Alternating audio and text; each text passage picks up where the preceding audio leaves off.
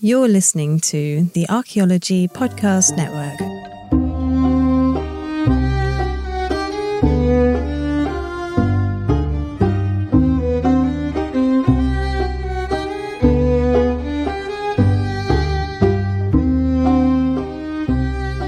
Hi, hello and welcome to Digging Up Ancient Aliens. This is the podcast where we examine strange claims about alternative history and ancient aliens in popular media.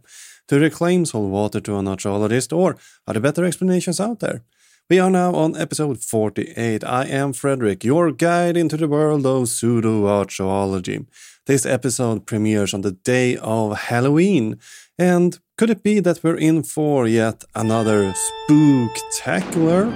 To some extent, but to be honest with you, no, not really. While the episode Dark Forces from Ancient Aliens Season 10, Episode 4, does its best to be perceived as scary or spooky, I find a lot more problematic things that we will spend our energy on within this episode. This episode will not deal much with archaeology, to be honest, but we will have some thrilling discussions anyway. First, we will talk about how Ancient Aliens and similar shows add to the stigma of mental health with the claims that they make within the show. And then we will move on to talk about the Rasputin myth, and we will find out who he really was and learn that many of the pop culture myths that we hear about him are, well, incredibly wrong. Last out, we will deal with a Nazi symbol called the Black Sun. Some claim it to draw from Norse sources. We will discover, however, that's far from the case, and that the origin of this neo-Nazi myth originates from a 1991 thriller novel. Remember that you find sources, resources, and reading suggestions on our website, diggingupancientaliens.com. And if you like the podcast, I would appreciate it if you left one of those fancy 5-star reviews that I heard so much about. And if you want to learn more how to support the show and Archaeological Podcast Network, I will tell you more about that at the end of the episode. You know, books and stuff ain't free, you know. Before we start the show, I just want to say that while discussing mental health, it will be a bit more of an academic approach to this discussion. But if you struggle and need someone to talk to, you can call the US hotline on number 988. And if you listen from any other country, I've added more resources in the episode description here in your podcast player app. Now that we have finished our preparation, let's dig into the episode.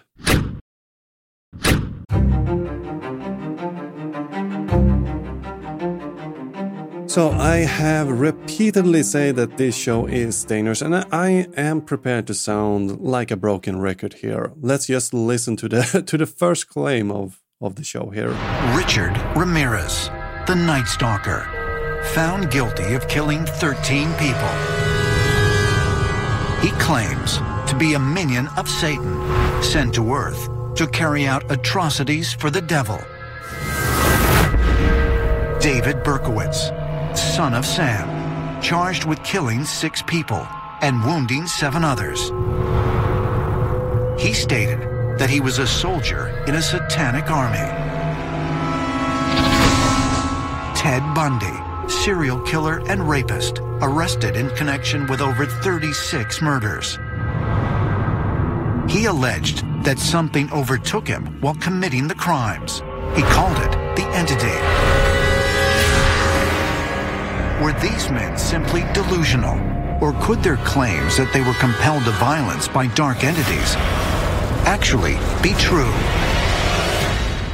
Yeah, I'm going to be a bit blunt here. There's nothing scary, dark, or spooky really going on here, or rather, the frightening thing is how the show writers again try to demonize mental illness. I know that we covered this in part while exploring the myths surrounding the Aikuguhara forest, but I will continue here on a little bit of a different track. While I can somewhat understand the fascination some have for serial killers, myself, I don't really get it. However, I see a danger in how they are portrayed here, both that the diagnoses are just speculation and especially the connection between Satan and the disorders of these people. I have not found that these three were officially diagnosed, and most of the assumptions about their condition are from people who never met them. While understanding their mental health can be significant, it's most interesting because we could potentially help people before it's too late, not from really a criminal perspective per se. That's what I'm going to say about these men. Now, some of you might wonder what the issue here is, and that's fine. And some of you might already know where this conversation is heading. There is an issue of stigmatization around mental disorder in our society, and Ancient Aliens managed to contribute to both toward the religious stigma of mental health and the idea that people with mental health are evil and dangerous. That people within the religious community have a built-in stigma originating from their faith should not maybe come as a considerable surprise. And several studies have been published in the area, both from religious and secular publication. Most of the studies in the English language tend to, no surprise, focus on the Abrahamic religions, and that includes Christianity, Islam, and Judaism. This is a fact that I just want to highlight, so the discussion we are going to have here will be slightly skewed toward the Western world. And I just want to point out there is a lack of data in case you have questions and wondering why I don't bring up other culture in this segment. Now, as I mentioned, studies have been done on the connection between mental illness, religion, and stigma for some time. Many point out that connecting mental illness with sin and immorality leads to symptoms being viewed as something the individual themselves are responsible for and has caused or, brought upon themselves. As Lloyd and Pangalopos 2022 point out, there is, quote, harmful to individuals as they conflate suffering with individual responsibility, such as by claiming the person's lack of faith or sinful behavior. Blaming the cause of a mental illness on an outside force lead to the idea that the individual could have prevented this by acting differently. And in a 2023 article, the same author state that these ideas, quote, lead to diminished treatment seeking and unhelpful intervention which view the individual as at fault for their illness and position them in a passive recipient of spiritual intervention. And we don't fare better in the Muslim communities, where mental illness to this day is blamed in many communities as being possessed or caused by the jinn. Authors within the Muslim world point out that while there is no connection between mental illness and jinn possession in the Quran, the belief is firmly rooted within the folk superstition itself. Islam and Campbell wrote in a 2012 article the rather sad statement that,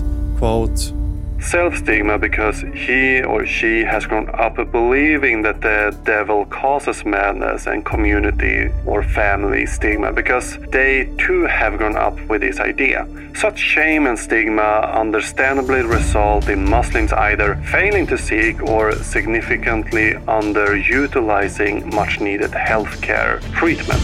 What we see here in the religious context, we also see kind of in the alien sphere. It's not unknown that people believed to have been abducted by aliens, encountered them, or in cases they think they even are possessed them. Often they don't seek medical treatment. Or maybe even worse, go to memory regressing therapy, hypnotism, or support groups where their beliefs are confirmed and aggravated. While they don't necessarily face the stigma as the religious counterpart, they still hesitate to seek out medical professional. And for example, this is something we brought up in episode 44, Alien Abductions, Kachinas, and Peru's Elongated Skulls. There's also ample evidence that the portrayal of mental health in popular media affect how we view disorders and treatments. So a lot of responsibility falls on the writers here, but unfortunately they decide to use or they decide to portray mental illness as something evil, something dangerous and violent.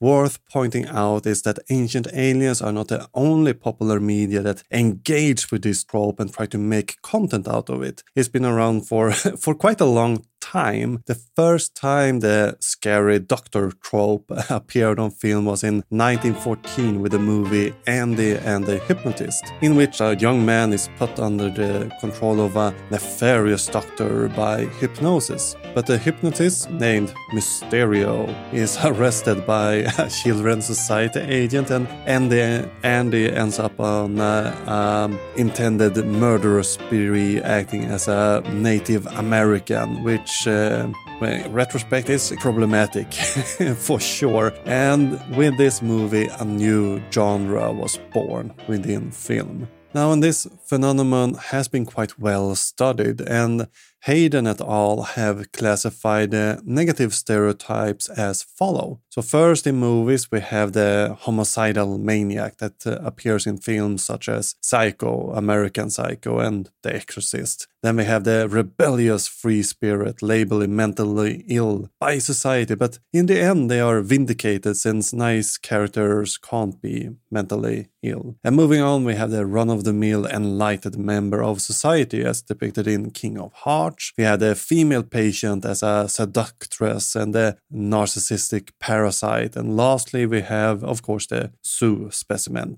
And if you think back about a movie depicting someone with mental health, I'm sure you can start to see how the character might be problematic, even if they are not shown as dangerous. The stereotypes are still harmful, even if it's a lovable free spirit portrayed as a trope leading to, destructive ideas about mental illness and health. And there is a clear link between the stigma around mental illness and the discrimination of these people in areas such as housing, employment, relationships, and even funding for treatment center or mentally health equality, leading in the end to a loss of status, low self-esteem, shame, withdrawal, and less likely to seek professional help for this. Much of this seems, unfortunately, to be rooted in the media portrayal of mental health. In 2002, 6 out of 10 of the most popular violent movies included someone who were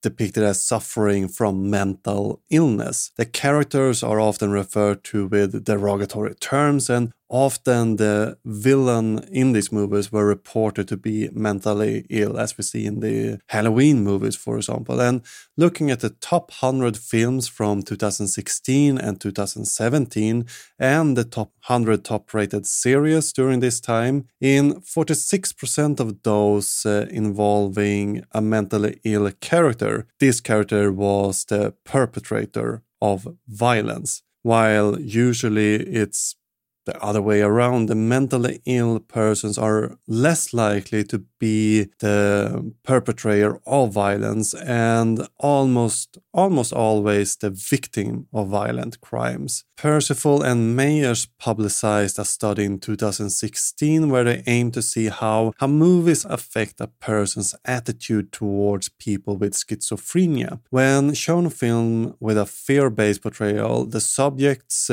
tended to more often support stigmatization attitudes such as I would be afraid to meet somebody who has schizophrenia and people with schizophrenia need to be supervised at all times. If we compare these results with a control group or the group that saw positive representation of schizophrenia, we could see that these people had an improved attitude toward people suffering from this mental illness. And the media representation not only affects society's view about mental health, but can also skew and hinder advancing knowledge about mental health. Further, as we touched on, the stigma born from this portrayal leads to people not seeking medical help, even if they feel they would need it. It's also been demonstrated that even if help is sought, people don't stick with the treatment due to the stigma enforced by films directed at both adults and children. The healthcare portrayed in movies can also set an unrealistic expectation on how the treatment will be and how a mental facility will look like and work within it. Again, this hinders people from seeking treatment to, being afraid to quote, turn into a zombie or getting shock treatment, in a treatment that in some cases might help alleviate some symptoms. But if you picture how a mental facility operates, it's usually influenced by movies. Since most of these portrayals are negative, you might not want to seek one out fearing to be, becoming Jack Nicholson's character in A Flight Over the Cuckoo Nest. A common trope is that you will be locked up indefinitely. You don't do what medical professional wants or anything like that you will be robbed of your freedom for money and all of that rather unrealistic ideas that we still see in movies and television shows. An even less extreme example of mental health professionals often set unrealistic standards where, the cure is often portrayed to be love and family, two things that can benefit someone undergoing treatment but should not be deemed the only cure towards these mental illness. Media also tend to cultivate a myth that psychiatry can be anything and therapy can be anything around you. So to round up this segment, we have demonstrated how movies and religion affect our views and often in a way that increase the stigma around mental health. While there are of course potential upsides if used positively, key phrase there, positively, this is not really the current case that we see in our modern pop culture. And even if Ancient Aliens is not the most prominent show out there, they still contribute to these ideas and actually need to take responsibility for it, because this is not the first time we see this depiction. And from the look, it will continue in later episode, in later series. This is something I have mentioned and certainly will do in the future. Again, Ancient Aliens is a harmful show in more than promoting alien theories. They stigmatize people suffering from mental health issues. And on that very upbeat note, I will go and cool off the nerves with some whiskey while you listen to a couple of messages.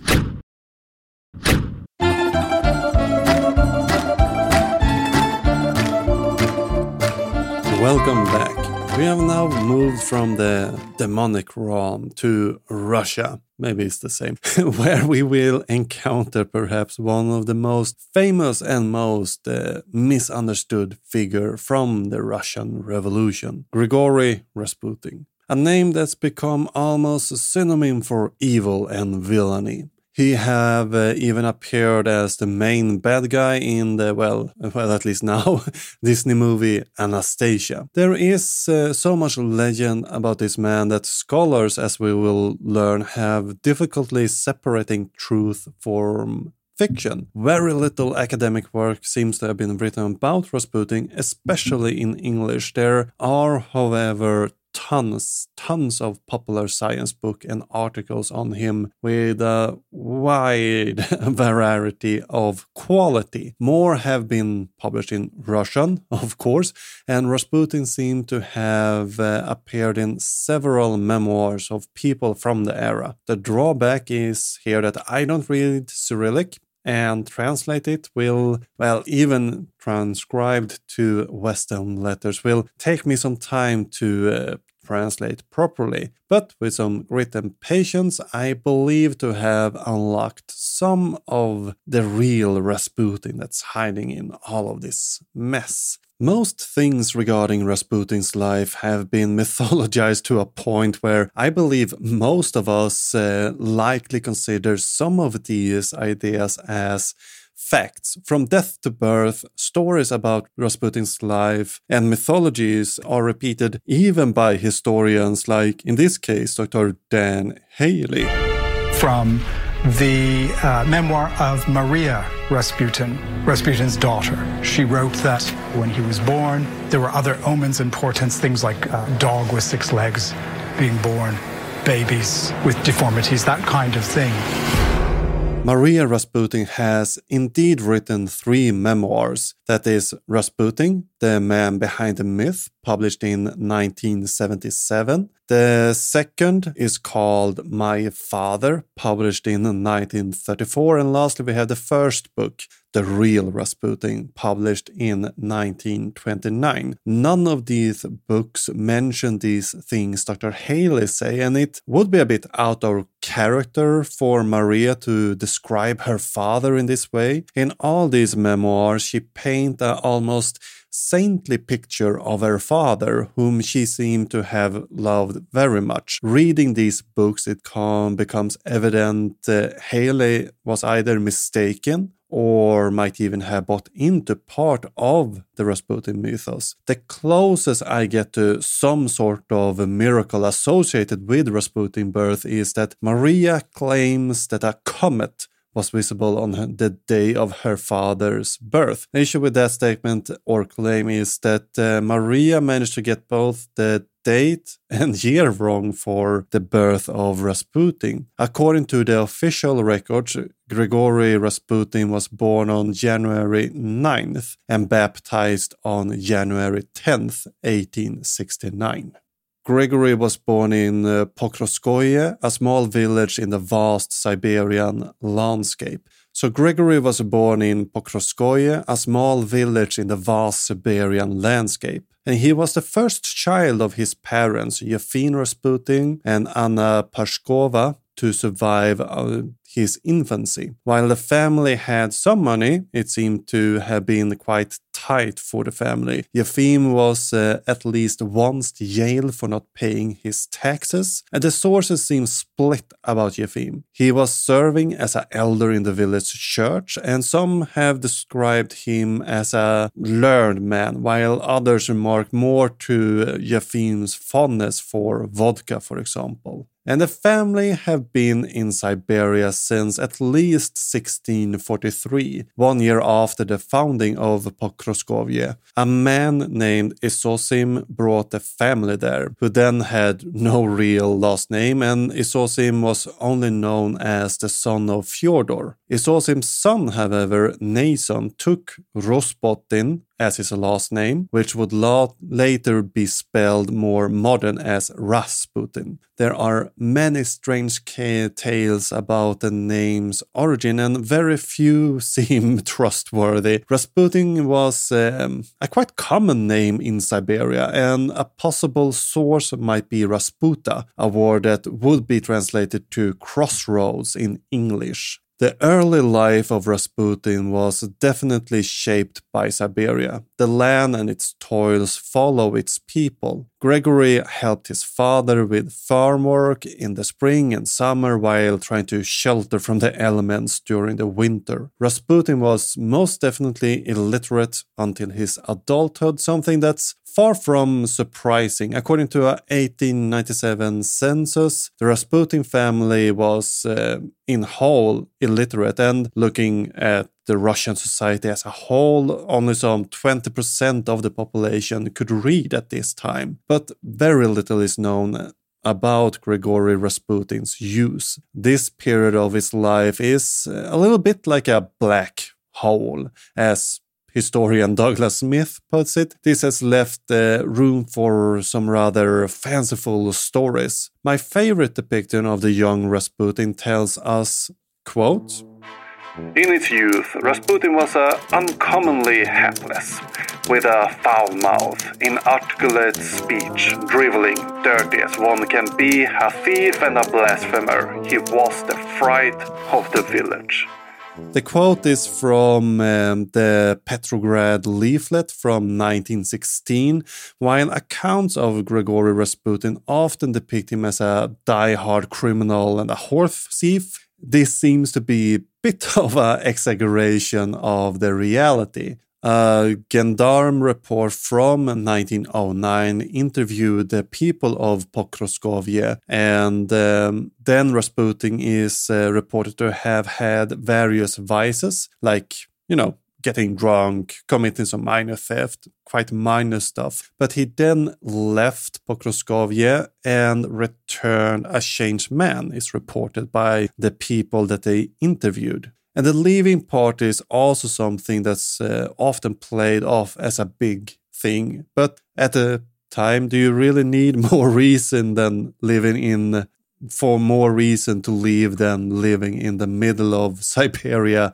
in a small village? Rasputin told his acolytes about his early life, and they documented in the book The Life of an Experienced Pilgrim. And why he left, Grigory Rasputin himself claimed that, quote, "I had many sorrows too. Whatever mistake was made somewhere, I was blamed, although I was not involved. Workmen from teams mocked me. I plowed hard and slept little, and I kept asking my heart how to find a way to be saved." And there are several other stories on why Rasputin left. And among the alternative historians, there's one in particular that's often repeated here by Kathleen Coppens. One day while plowing his fields, Rasputin sees a strange light in the sky. And out from the middle of this light emerges a vision of the Virgin Mary. And she doesn't speak to him, but he watches her gesture to the horizon. And Rasputin takes this to mean that he is being told by the Mother of God that he must go and find himself on a spiritual pilgrimage. And this begins the huge shift in Rasputin's life. And this account is actually from one of the editions of Maria Rasputin memoirs. Grigory Rasputin also mentioned that he made the pilgrims to atone for his sins, or that it might have been commanded by Saint Simon of Verkhoturye. And yet another reason why he left could be his meeting with the theology student Meleti Saborovsky. Others have claimed that the pilgrimage was undertaken to escape hard work or to avoid punishment for various crimes that Rasputin should have committed. Rasputin also gave us 2 different years for when he embarked on his pilgrim. Either it was in 1893 or in 1897. And according to historian Douglas Smith, the later date that he gave to Father Jurveski seemed to be more likely. What we do know for a fact is that Grigory Rasputin undertook the 500-kilometer journey from Pokrovskoye to St. Nicolaus Monastery in Verkhoturye, which seems to have changed his life from there. Grigory Rasputin seemed to have been quite a charismatic character, and shortly after his reformation and return to Pokrovskoye, he seemed to start to build a small following within the village, which soon would grow and expand as Rasputin continued his pilgrimage to different and other cities and sites. And the rumors would, of course, not stop, but they took a different style, starting to accuse Rasputin of being part of a sect called the Klisti and engaging in, according to, the morality of the time, lewd acts with his followers. Klisti was a heretic sect founded around 1640 in Russia when the Russian Orthodox Church started to crumble, and more fanciful stories surround this cult that they would whip each other, engage in ritual orgies during worship, and even cannibalism is supposed to have been performed by this group of people. Now, the whipping part connected to the cult seemed to be genuine. There are eyewitness reports to this that seems quite credible, and the word Klist translate to just whip. But the other claims lack credible evidence and are more likely to, just be attempts to vilify the cult. I also want to point out that Klisti might be a clever play on Kriti or Christ in Russian. Now, with Rasputin's growing influence, he then met Tsar Nicholas in November 1905, something that the Tsar records in his diary. And the royal couple seemed to have taken a quite good liking to Rasputin, and he often seemed to have visited them in their palaces and at their different vacation homes. Skeptical officials, however, start to launch investigations into Rasputin and his backgrounds, hence the gendarme report that we mentioned earlier, but nothing would turn up that could remove him from the capital. But it was not until 1912 and the so-called miracle in Spawa, Tsar's hunting grounds in modern Poland, that Rasputin's reputation as a healer was cemented. Prince Alexei, who was suffering from hemophilia, developed a hematoma while being at the Spawa hunting grounds, and it quickly got worse, and it's claimed that the prince was nearly, if not extremely, close to death. At the time, Queen Alexandra sent a telegram back to Rasputin in Russia, who answered surprisingly quickly with a now lost telegram. It's often claimed that this telegram goes as follows. God has seen your tears and heard your prayers. Do not grieve. The little one will not die. Do not allow the doctors to bother him too much. After this, it's claimed that Alexis made a miraculous recovery. Not to throw shade, but if you have the option of receiving medical help in 1910s and not, you might want to opt for the not option. It was not uncommon to, for example, administer aspirin to hemophiliacs. You know, aspirin is blood thinning, and it's really not recommended to give to someone whose blood does not clot from the start. So it's suggested that he's advised that basically do nothing, save the prince in this case. But let's fast forward to 1916 and the death of Rasputin. I mean, we could do a hardcore history length with several episodes just on Rasputin here, but we will save that for another time, another place. So let's forward to 1916 and the death of Rasputin. And that is, of course, to not anyone's surprise, surrounded with speculations, rumors, and myth. Rasputin wrote an open letter to Russia, and within this open letter he states, if I am murdered by the royal family or by someone related to the royal family, within 2 years every member of the royal family will be dead. This claim's origin is from Aaron Simanovich, and from the evidence we have, this seemed to be a bit made up. Simanovich, however, never claimed it was an open letter, but a letter to Rasputin's lawyer to be added to his testament. Aaron Simanovich might have been inspired, however, by a letter Rasputin did send to his family. In it, Rasputin claimed that the disaster and misfortune in general were coming. Not really a prediction, I would say. If you look back how it was at the end of 1916, we're 2 years into World War I, and the February Revolution would start relatively shortly on the 8th of March. And no, the Russian was not late to their own revolution, but, they use a Julian calendar at this time, making some dates rather confusing for everyone. But there wasn't really any discussion if something was going to happen. The question was just when it was going to happen. And in this letter, there are no claims from Rasputin regarding his own death. And he had even had an assassin attempt on his life already at this point. But he did not see this coming.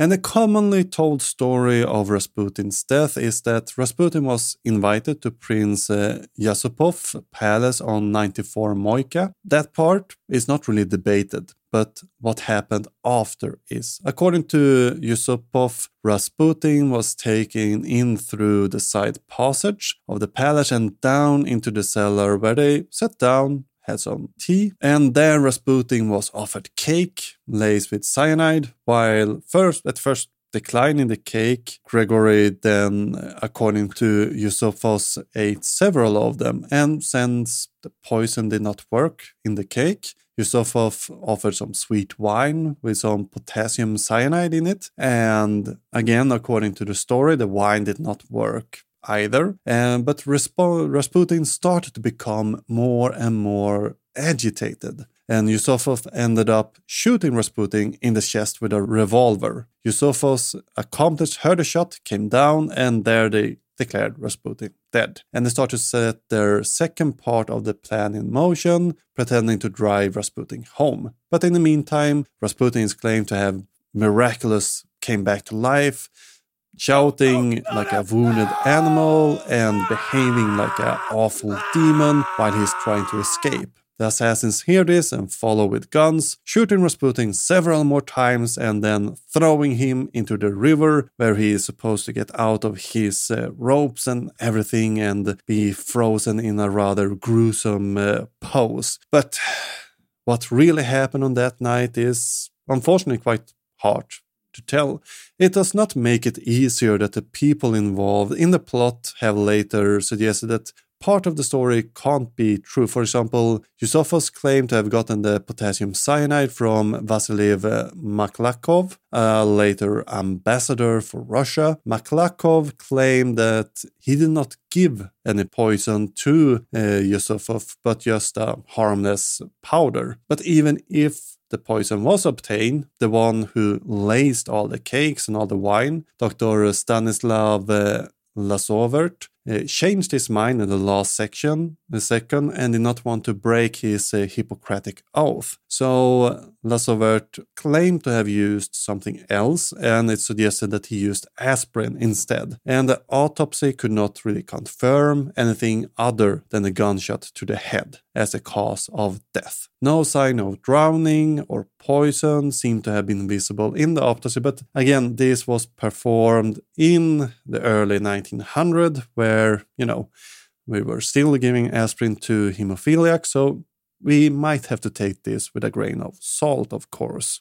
And Maria Rasputin also claimed in her memoirs that her father did not enjoy sweets, so the poison part of the story would be completely out of the question. And while we might be, not able to fully confirm the story, I think it's important to note here that the story primarily builds on Yusupov's claim. And he wanted to eliminate Rasputin due to his claimed influence over the Tsar. So using the rumors surrounding this religious man, and Yusupov then tried to portray him as in more or less in league with the devil, a Satan incarnated, trying to destroy the beautiful Russia homeland and all this. So he's just saving Russia from this enemy. And it's important to remember that tales can have an agenda, and we need to evaluate this agenda when we're listening at the story.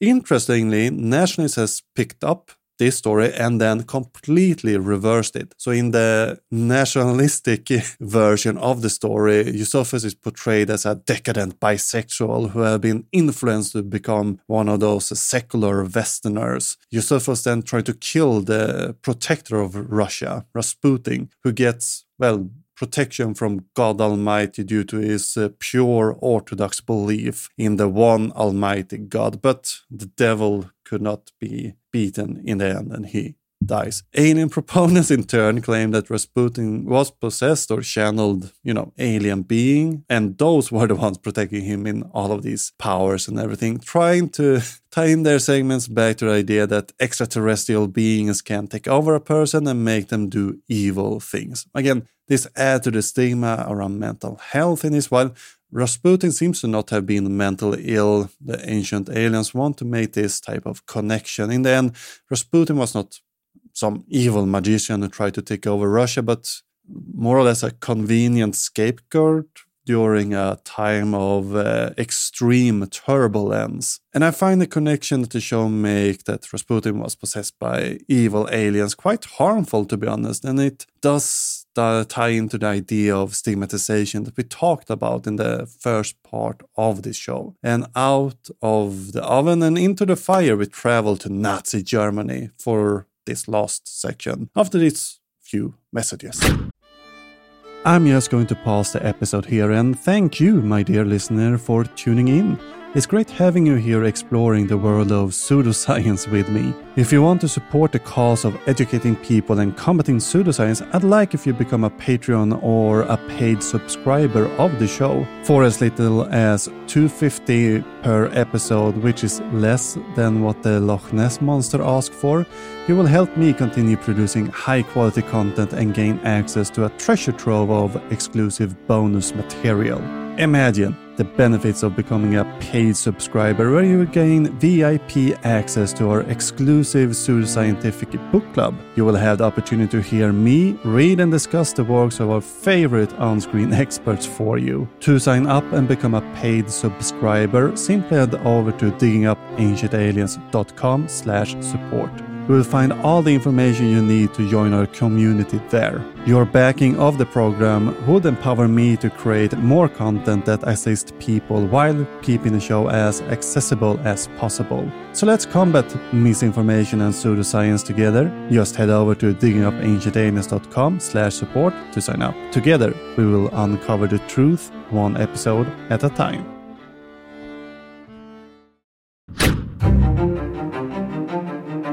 Welcome to the Renaissance castle Wewelsburg, outside a small village in Germany. We have been here previously in our episode Aliens and the Third Reich, but it seems to be time to make a revisit at the site. The castle was built in 1603 and acquired by Heinrich Himmler in November of 1933, who wanted to expand the palace and make it to become a cult place for his Ariosophic ideas. One symbol in the castle have been the center of many theories and speculations. Mike Fitzgerald described the Black Sun symbols just as this. Wewelsburg Castle was acquired in 1933 by Himmler. He intended to make that the spiritual center of the world. The Black Sun symbol symbolized an invisible sun or a dead sun, and consequently it was believed that there was hidden power that resided in that could be tapped. That would link you into a completely different source of energies from the ordinary ones that you would get. In what was formerly known as the SS Obergruppführer Hall, located on the first floor of the castle, we can find a room with 12 pillars and a type of sun symbol with 12 spokes created from tiles in the center of the rooms. Each spoke almost look like a sigrun and connects to the center of the symbol in what could be described as a shield. There have been speculation that this symbol have taken inspiration from older sources. While it's often suggested to be a Norse symbol, it is in fact not. What we know today as the Black Sun seems to be modeled after French disc with a similar design. We find these in graves, especially women graves, interestingly, as discs that seems to have been part of either a belt or a brooch for a tunic during the especially Merovingian period in France. While there are older examples from the Bronze Age, the ones we find during the 5th and 8th century CE and early Middle Ages are more analogous to what we see at the floor or see in the floor at Wewelsburg. But why did Himmler add this symbol to the floor of this castle? As usual, we can thank our three usual suspects within Nazi symbolism: Guido von List, William Landing, and Helena Blavatsky. In her most influential work, The Secret Doctrine from 1888, Blavatsky described, quote, "A point unseen and mysterious, the ever-hidden center of attraction of our sun and system." And within this quote, she makes a distinction between the Semitic and Aryan cosmology, an idea that was picked up by the Volkisch movement in Germany, and Guido von List often talk about this primal fire. But the most influence over the Black Sun as a modern neo-Nazi idea could be credited to William Landing, a former SS member and occultist who in large preserved the idea of Ariosophy and introduced it to later generations of Nazis. Lenin wrote, for example, the Thule theology to attract younger people to the esoteric Nazis that he is or was promoting. And in this fantasy for right-wing radicals, a former SS official are heroes fighting, the Jewish conspiracy, and he mixes Atlantis and the origin of Aryans with a neo-nationalistic mythos of hidden Nazi UFO base in Antarctica, Nazi Tibet connections, of ancient masters, grain mythos, and of course alchemy. And it makes sense that Himmler would have found this concept about the esoteric light fascinating, and most likely why the symbol is found here can be found within the esoteric ideas. Himmler is one of the few top Nazis officials who were active in the esoteric movement during Nazi Germany. But something we should note here is that within Nazi Germany, there was not a concept referred to as the Black Sun or Schwarze Sonne. The symbol we find in Wewelsburg was only referred to as a Sonnenrad or a sun wheel by the Nazi Germans. SS officer and folklorist Bernhard Frank, who spent time at the castle around 1935, never heard the term Black Sun being used to reference the Sonnenrad in the center of this room. He claims that this is a post-war idea. And this claim seemed to be correct. The first connection made between the concept of the Black Sun and the sun wheel that we find at Wewelsburg is in the book The Black Sun on Tashi Lunopo by author Russell MacLeod, released in 1991. In the book, MacLeod links the sun wheel to the esoteric myth of Carl Maria Willigut and Guido von List. And the book is an occult Nazi thriller that utilized the Nazi mythos around Tibet, Thule, and Mongolia. And the Nazi mythos incorporated Blavatsky's idea about Shambhala, a concept that Blavatsky herself borrowed from Tibetan Buddhism. And within this branch of Buddhism, Shambhala is a type of spiritual kingdom. And within theosophy, this spiritual kingdom became an invisible land where the hidden masters who spoke to the theosophic prophets like Helena Blavatsky resided. The Nazis also added the idea of Agartha to their legends. And this is an invention by Alexandre Saint-Yves, the Alverge. It was claimed that Alexander was visited by higher masters in 1885 from Agartha. That's part of Alexander's idea of the hollow earth. In the past, they had been part of a world government, but around 3200 BCE, they had been transferred to reside within the hollow earth instead.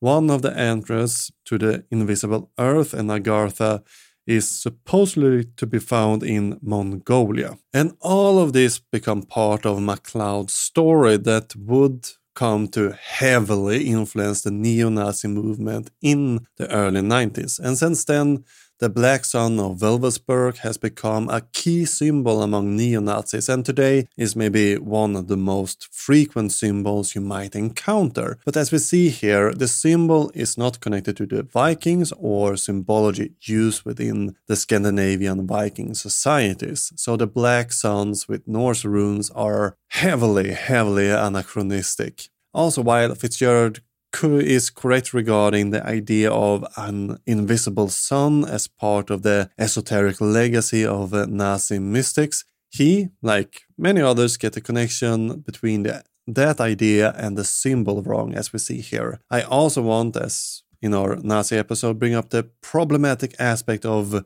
connecting these horrible ideas and crimes of Nazi Germany with Alien.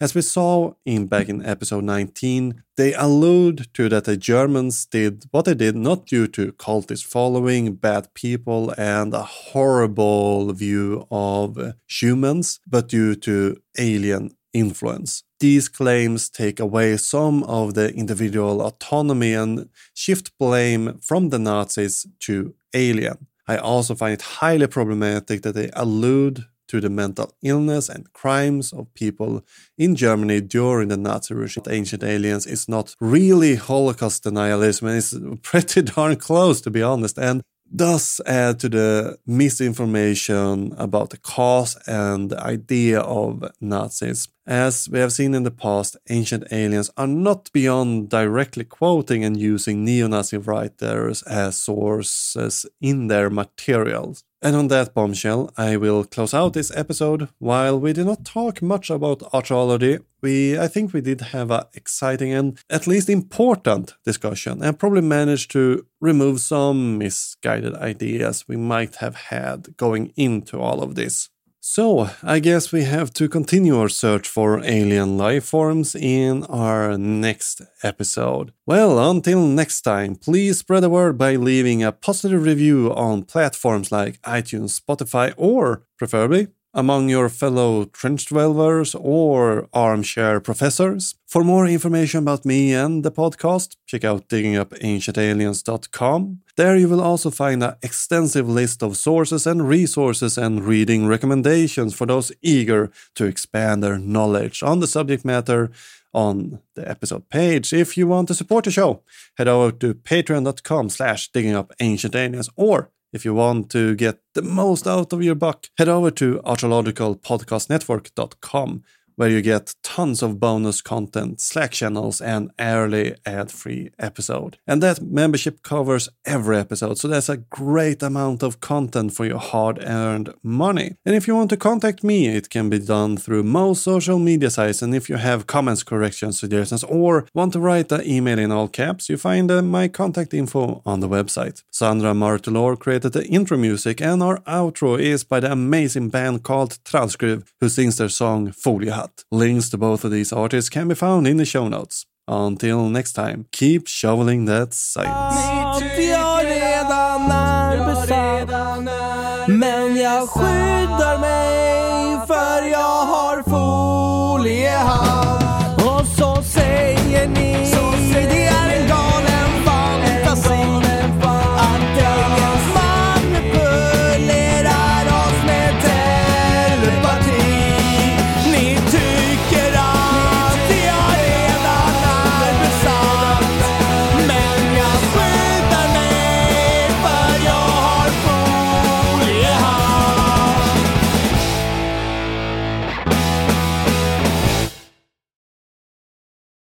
Thank you for tuning in and listening to this episode. Remember that we have a subscription going on. You can become a patron or other subscriber for as little as $2.50 per episode. Go to diggingupancientaliens.com/support. That is, go to diggingupancientaliens.com/support to read more information and sign up right there.